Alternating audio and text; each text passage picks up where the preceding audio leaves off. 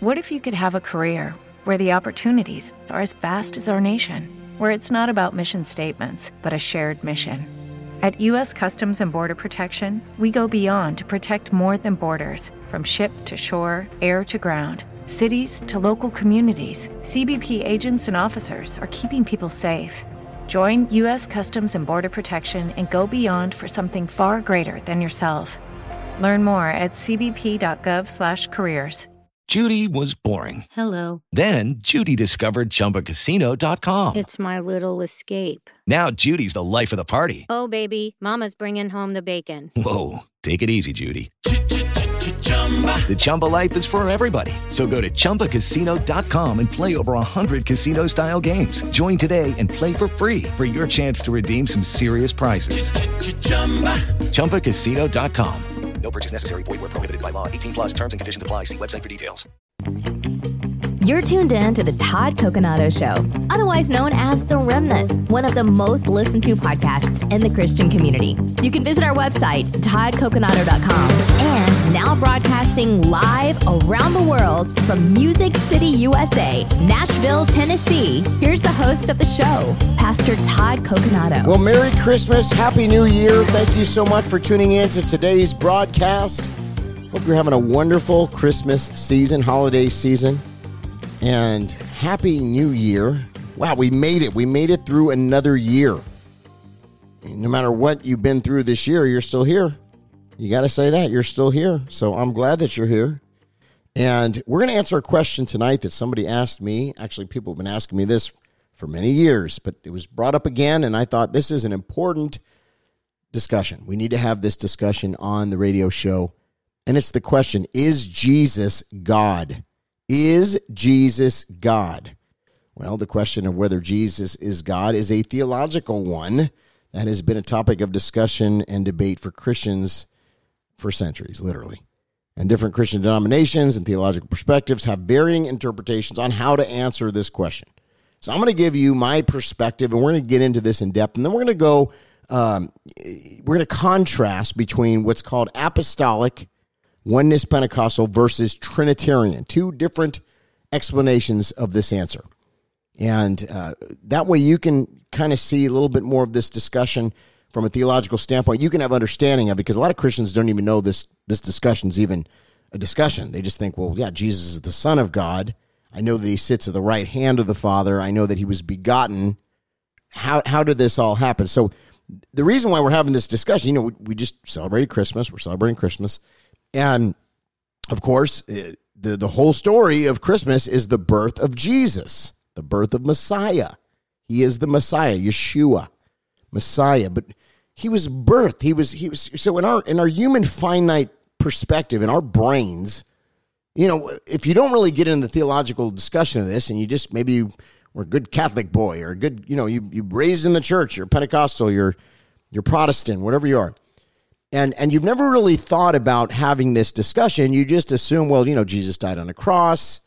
We know that the Virgin Mary had immaculate conception, and the Holy Spirit, basically allowed her to be pregnant, not from a man, but from the Holy Spirit. She became pregnant. She conceived, and she was to birth the Son of God, Jesus, who was the eternal sacrificial lamb, died on a cross, rose again, and now he sits at the right hand of the Father. That's probably what a lot of Christians think. And they wouldn't be wrong in those details, but there's a lot more to this story. And this is why we're having this discussion, because I want you to be set up for success when you have this discussion. I want your brain to be provoked. I want you to have some thought tonight or today or this morning, whenever you're listening, in this, to have some type of a deeper way to explain this. And not only for other people, but for yourself. Because the only way to the Father is through the Son. We know that. And who is Jesus? Who is it that he says he is? Well, let's continue here. Jesus is both fully divine and fully human, fully man, fully God. He's considered one of the persons of the one God, or the Godhead.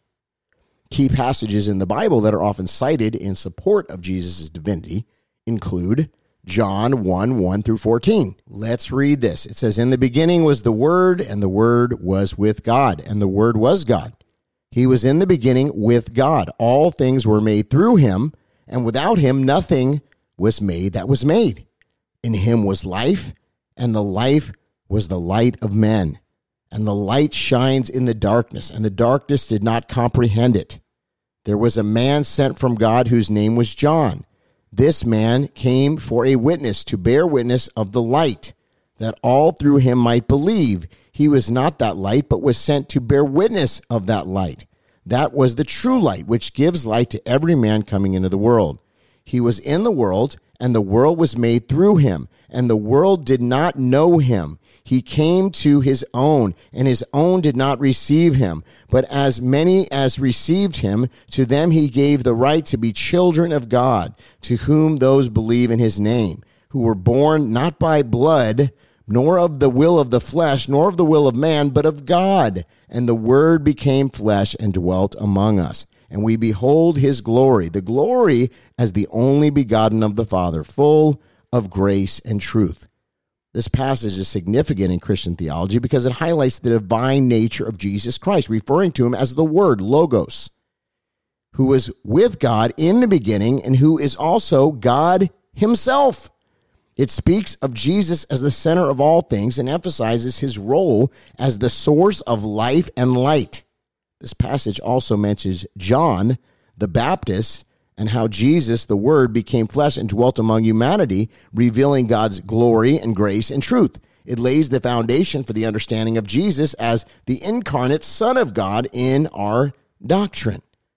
It's a well-known passage from the New Testament of the Bible that comes from the Gospel of John. We just read it. It's often referred to as the prologue to John. And it contains important theological statements about Jesus Christ. Now, this is very important for you to understand because it's a little bit confusing. As I said, different Christian denominations and theological perspectives have varying interpretations on how to answer this question. Here's the key passages. Again, John 1 through 14. We just read that. This passage speaks of the Word, which is Jesus, being with God and being God, and that the Word became flesh and dwelt among us. Jesus is both the Word, Logos in the Greek, and God. Now, John 10:30. Jesus says this. He says, "I and the Father are one." Again, John 10:30. "I and the Father are one," which we interpret as a statement of his divinity. Again, one God, not separate gods, not different gods, part of the triune God. Colossians 2:9. "For in him," Jesus, "dwells all the fullness of the Godhead bodily." Let's dive into that. Let's explain Colossians 2:9. So Colossians 2:9, which is from the book of Colossians, obviously, written by the Apostle Paul. And Paul is addressing the believers of Colossae and emphasizing the centrality of the significance of Jesus Christ. Here's the verse from the New King James. It says, "For in him dwells all the fullness of the Godhead bodily." Now, this verse contains several key theological points, and we're going to break those down right now. Number one, in him, that's Jesus Christ. The verse begins by pointing to Jesus Christ, emphasizing that everything it speaks is found in him. This highlights the centrality of Jesus in our faith and our theology. Number two, the word dwells. The word dwells indicates that something resides or exists in Jesus Christ. In this case, what resides in him is of the utmost importance, okay? Number three, all the fullness. The phrase all the fullness refers to the totality and the completeness of something. In this context, it speaks of the fullness of divinity or the Godhead, the fullness. And now let's talk about of the Godhead. The Godhead refers to the divine nature of the Trinity. In other words, God the Father, God the Son, Jesus Christ, and God the Holy Spirit. It encompasses the entirety of God's divine essence. So when Colossians 2:9 says, "For in him dwells the fullness of the Godhead bodily," yes, it is making a profound theological declaration about Jesus Christ. It affirms that Jesus is not merely a human being or, a great teacher or a prophet, as some may say, but he possesses the complete divine nature of God. This is in the Greek and the Hebrew. Very important that you understand this. It affirms that Jesus is not merely a human being or a great teacher or a prophet, but that he possesses the complete divine nature of God. He is Messiah. He is Jesus. He is God. The fullness of God's divinity resides in Jesus Christ bodily, meaning that Jesus is God incarnate, fully God, fully man, fully divine, while also having a physical human body. This verse underscores the uniqueness and deity of Jesus Christ, emphasizing his divine nature and his central role in the Christian faith as the Son of God and the Savior of humanity. So in summary, Colossians 2:9 highlights the profound belief in the divinity of Jesus Christ, stating that all the fullness of the Godhead dwells in him bodily. It is a foundational verse in our theology that underscores the unique and central role of Jesus in the understanding of God's nature and in our salvation. It's important that we understand that. Now, this is what I want to contrast here, okay? There are different beliefs in the Christian community, just like about women preachers, just about pre-trib, post-trib, mid-trib. But this one is really kind of a bigger deal to me, because this one is actually a defining aspect of the faith to understand the Godhead, Father, Son, and Holy Spirit, right? We've heard that in the scripture, and we're going to get to that in just a minute. But let's look into the Trinitarian view and then the Oneness Pentecostal, better known as Apostolic views, to better understand their theological differences. So the Trinitarian view, this is the view that I subscribe to, by the way, is that there's one God in three persons. Trinitarianism is rooted in the belief that there's one God who eternally exists in three distinct persons: God the Father, God the Son, who's Jesus Christ, and God the Holy Spirit. Three persons are co-equal, co-eternal, and share the same divine essence. They are one, though, because hear, O Israel, the Lord our God is one. So distinct roles and functions. Trinitarians see three persons, the three persons of the Trinity, as having distinct roles and functions in their work of salvation and in their relationship with humanity. For example, the Father is often associated with creation, authority, and sending the Son, while the Son is seen as the one who became incarnate, suffered, and died for humanity's redemption, and rose again. The Holy Spirit is regarded as the one who empowers and guides us as believers, the comforter, counselor, the one who fills us. The Holy Spirit lives in our body. Think about it. The body is the temple of the Holy Spirit. So the argument of Trinitarians from a biblical standpoint is that our belief is rooted in the Bible, citing passages that highlight the distinctiveness of the Father and the Son and the Holy Spirit, as well as passages where all three are mentioned together. Example, the Great Commission. Go and make disciples of all the nations and baptize them in the name of the Father, Son, and Holy Spirit. Matthew 28:19. The historical acceptance of this is also critical. We have to understand this has been the belief for a long time. The Trinitarian view has been widely accepted and articulated in creeds and statements of faith throughout our history, including the Nicene Creed and the Athanasian Creed. And it is a prevailing view in most Christian denominations. So most of us that are listening to this broadcast subscribe to the Trinitarian view from a theological standpoint. Now, let me get into the Oneness Pentecostal view. And you may be Oneness Pentecostal, and I'm not against you. Actually, I have some great friends that are Oneness Pentecostal, and I think they're great people. Apostolic people are awesome people. Many of you are dear friends of mine, like I said. So here's the difference, the distinction. The Oneness Pentecostal view is absolute oneness of God. Oneness Pentecostalism emphasizes the absolute oneness of God, which means there's only one divine person in the Godhead. They reject the traditional Trinitarian understanding and do not see the Father, Son, and Holy Spirit as distinct persons. The modes or manifestations. Oneness Pentecostals believe that God reveals himself to humanity in different modes or manifestations. They view the Father, the Son, and the Holy Spirit as roles or titles that God takes on at different times rather than distinct persons. Emphasis on the name of Jesus. Oneness Pentecostals place a strong emphasis on the name of Jesus, asserting that salvation is obtained exclusively through faith in Jesus Christ, which, by the way, I believe that because there's only one way to the Father, and that's through the Son. They often baptize in the name of Jesus only, in opposed to the Trinitarian formula of the Father, Son, and Holy Spirit.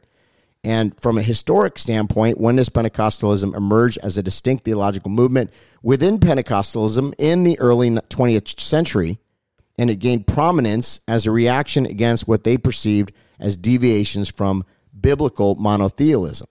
So the key difference between the two views lies in their understanding of the nature of God. Trinitarians believe in the coexistence of three distinct persons within the Godhead, one Godhead, by the way, while Oneness Pentecostals reject the notion of distinct persons and emphasize the oneness of God with different modes of manifestation. These theological distinctions have led to separate denominations and theological traditions, which Christianity has argued over these for a while now.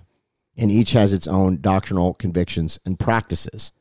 So the question is, are they brethren? Are Oneness Pentecostals and regular Pentecostals brethren? In other words, Trinitarians versus, the view that I just mentioned, apostolic view, Oneness Pentecostal view. So the challenge is Oneness Pentecostals, for the most part, feel that they are the ones that are right, and Trinitarians are wrong. They actually look at Trinitarianism as a false teaching and a false doctrine made by man. So I can kind of understand that in the term of we're trying to explain God in three persons. We're trying to explain a triune God. But the main reason why we believe this is because the Great Commission tells us, go and make disciples of all the nations and baptize in the name of the Father, Son, and the Holy Spirit. Plus, Jesus sits at the right hand of the Father. How do you explain that? So there's a Godhead, the Trinitarian view, as I just explained, which kind of explains that, where it's distinct persons, but one God, a triune God, one God. And we believe that God is, in fact, one. There's not three different gods. There's definitely not three different gods. I want you to understand that.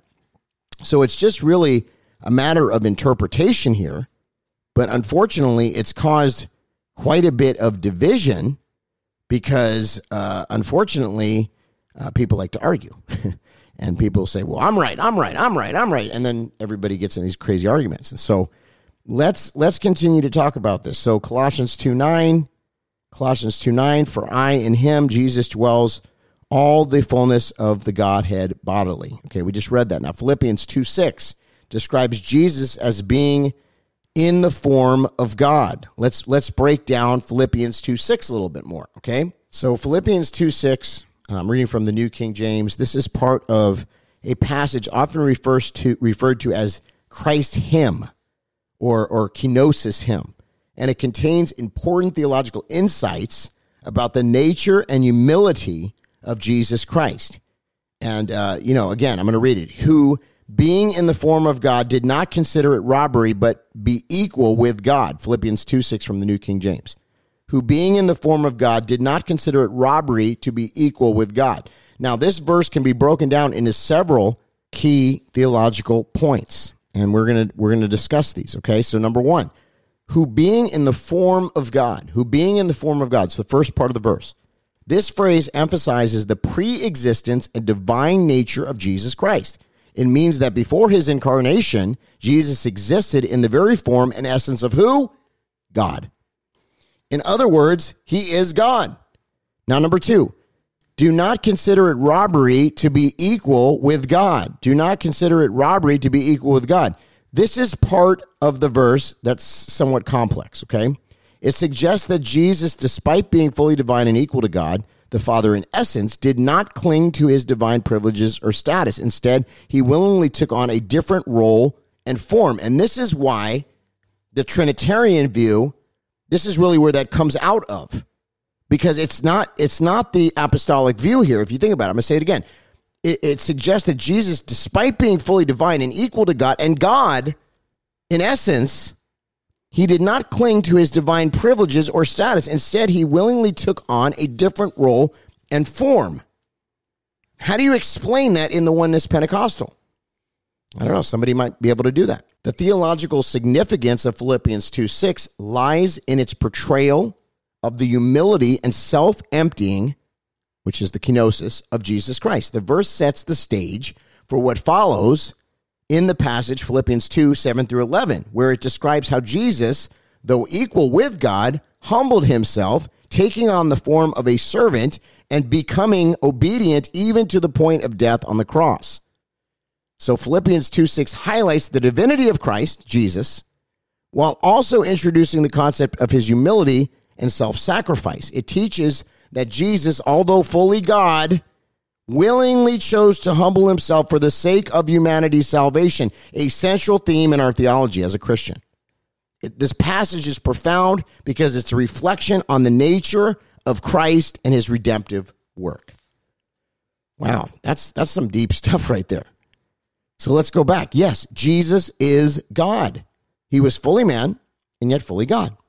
In the Greek, the word logos or logos has various meanings, and it can be translated in several different ways depending on the context. But the most common translation and meanings of logos include word. Jesus is the word. So one of the most well-known translations of logos is word. This often used in theological context, especially in the Gospel of John, where Jesus is referred to as the Word. John 1:1-14, emphasizing his divine nature and role in creation. In the beginning was the Word was with God, the Word was God, the Word became flesh. Jesus is the Word. Now, I want to talk about one more scripture verse here, and that's found in Deuteronomy 6, 4-15. Deuteronomy 6, 4-15. And this verse, this is part of a scripture set which is known as the Shema, Shema. And this is the central declaration of the Jewish faith, by the way, emphasizing the monotheistic nature of God. He is one. The Lord our God is one. Hear, O Israel, the Lord our God is one. He's one God. So let's explain that.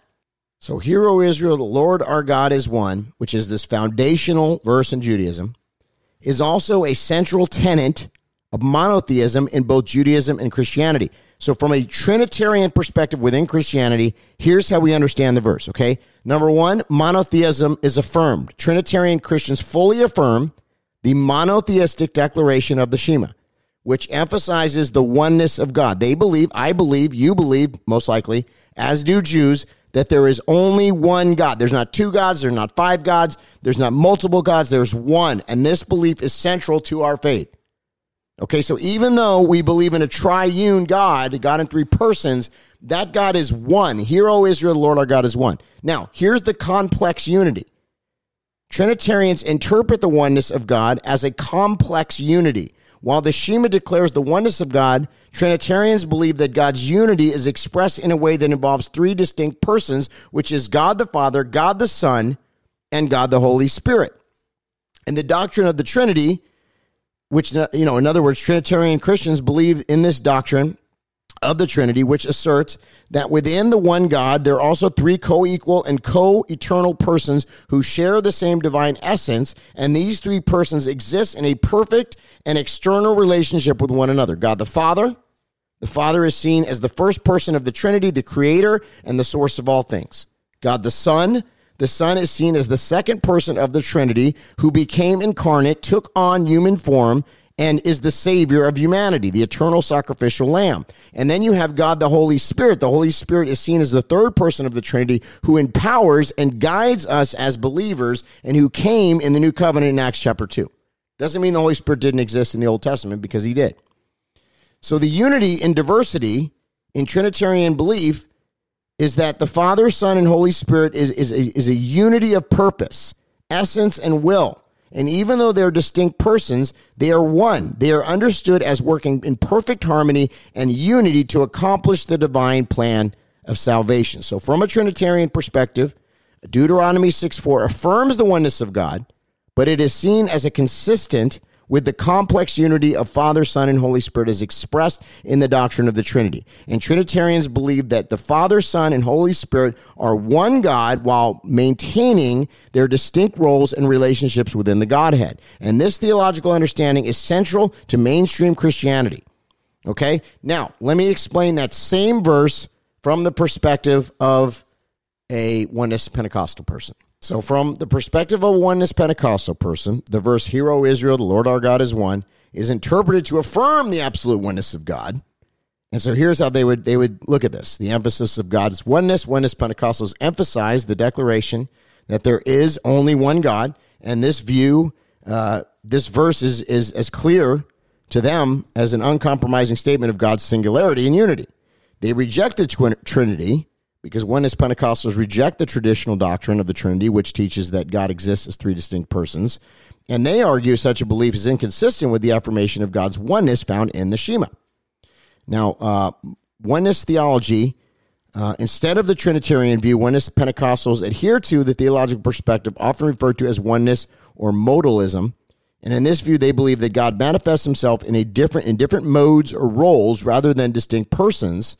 In other words, they see God as a singular divine person who reveals himself in various ways. Father, they believe that God manifested himself as the Father in the Old Testament, particularly in the roles related to creation, guidance, and authority.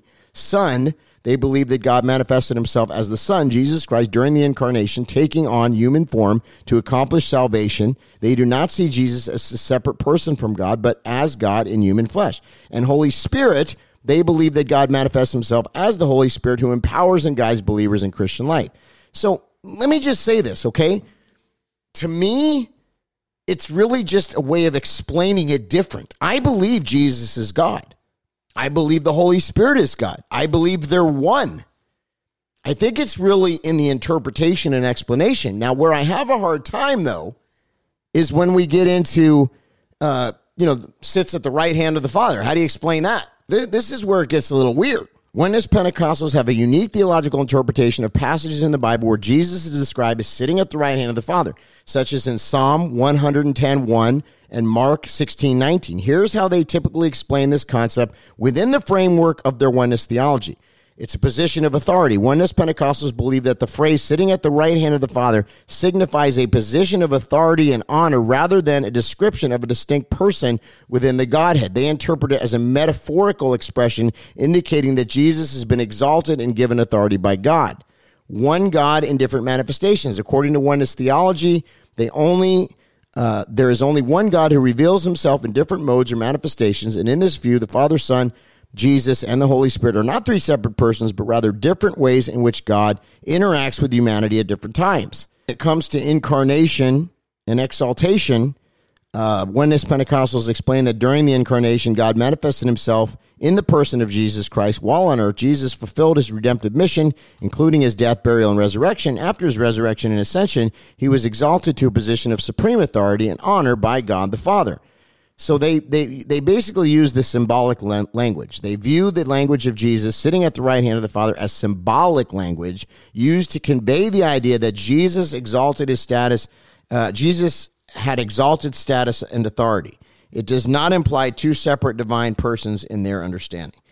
So, wow. I mean, you could probably hit your head against a wall on this stuff because it's both sides have pretty good arguments. And for the most part, in my view, and I used to talk to Dr. Hayford about this, they're really not that crazy different. It's just the way that people explain it. But unfortunately, Christians argue over this and get into these horrible feuds, and certain sects of Christians, including a lot of apostolic people, think that they're the only right ones and that everybody else is wrong. And they even think that a lot of Trinitarians aren't saved. And I would not say that. I think that Trinitarians are saved. I happen to be a Trinitarian.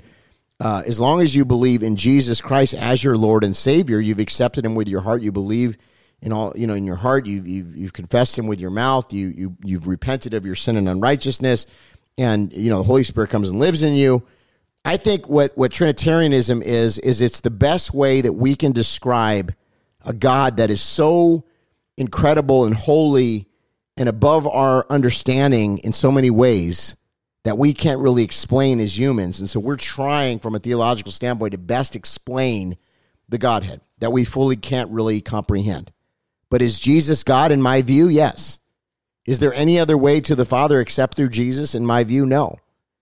If somebody believes in Jesus and they believe Jesus is God and they've accepted him into their heart and they praise and worship Jesus, are they on their way to heaven? I believe they are. But I think there's certain things that we're not going to understand until we're in heaven. And these are major rifts in the church, and we're not going to fix them or heal them today. But I just wanted you to understand, because at some point as you grow, if you've been in Christ for 20 years, 30 years, 40 years, or just 1 year, or not even a year, this question is going to come up. And I wanted you to understand the argument here. And so at least you can come from an educated standpoint and then make your theological decision, what you believe. And I am not against anybody that's apostolic. If you listen to this show and you're a Oneness Pentecostal person, like I said, I have dear friends, pastor friends. In fact, I'm even inclined to, I do believe in some aspects. I mean, I'm not disagreeing that Jesus is God. I think it's a matter of explanation, trying to wrap our human brains around how God manifests. And he's so powerful and so mighty and so holy that I don't think we're either of us, either Oneness Pentecostals or Trinitarians, I don't think either of us do our due diligence in fully explaining how God manifests. I think only God can fully understand that. And maybe when we're in heaven, when we're ruling and reigning with Jesus Christ, we can ask him that, or we can maybe understand a little bit better. I'm sure the angels have a better understanding than we do. But the bottom line is have you accepted Jesus as your Lord and Savior? And by the way, he says, come to me as a child. In other words, you don't have to be so complex. You don't have to know all these things. The main thing you need to do is accept Jesus in your heart as Lord and Savior. Confess with your mouth, believe in your heart. Change your life, change your ways, have your mind renewed. You're a new creation. You can't go on living how you did in the world. You've made a distinct change in your life. You can't go back to that old person ever again.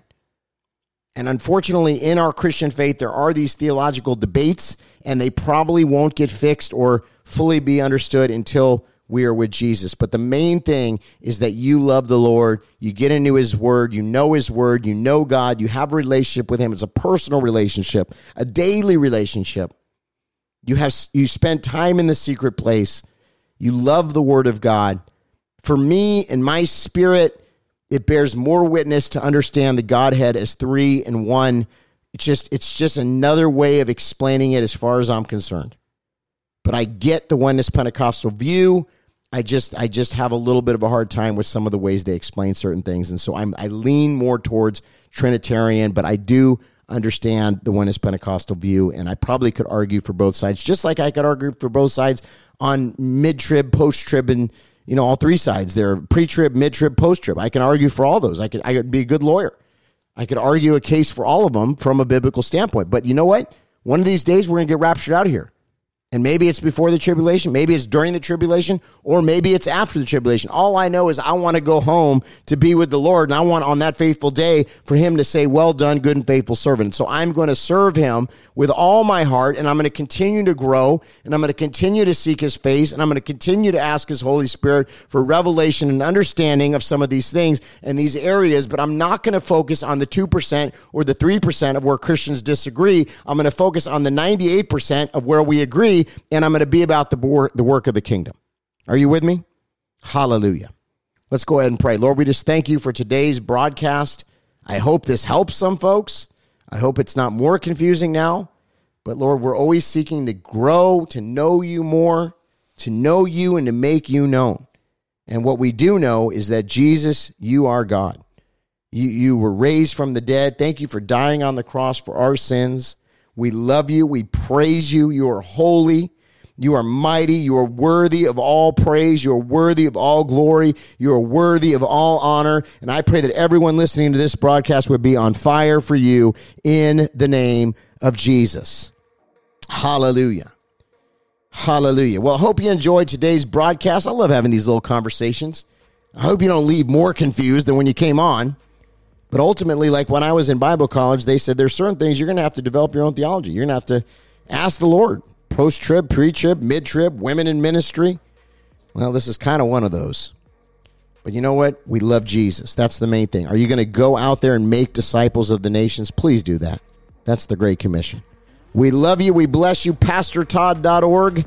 And we'll be back soon.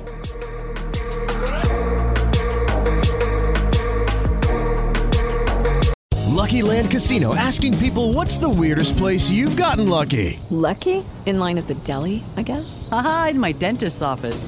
More than once, actually. Do I have to say? Yes, you do. In the car before my kids' PTA meeting. Really? Yes. Excuse me, what's the weirdest place you've gotten lucky? I never win and tell. Well, there you have it. You can get lucky anywhere, playing at LuckyLandSlots.com. Play for free right now. Are you feeling lucky? No purchase necessary. Void where prohibited by law. 18 plus. Terms and conditions apply. See website for details.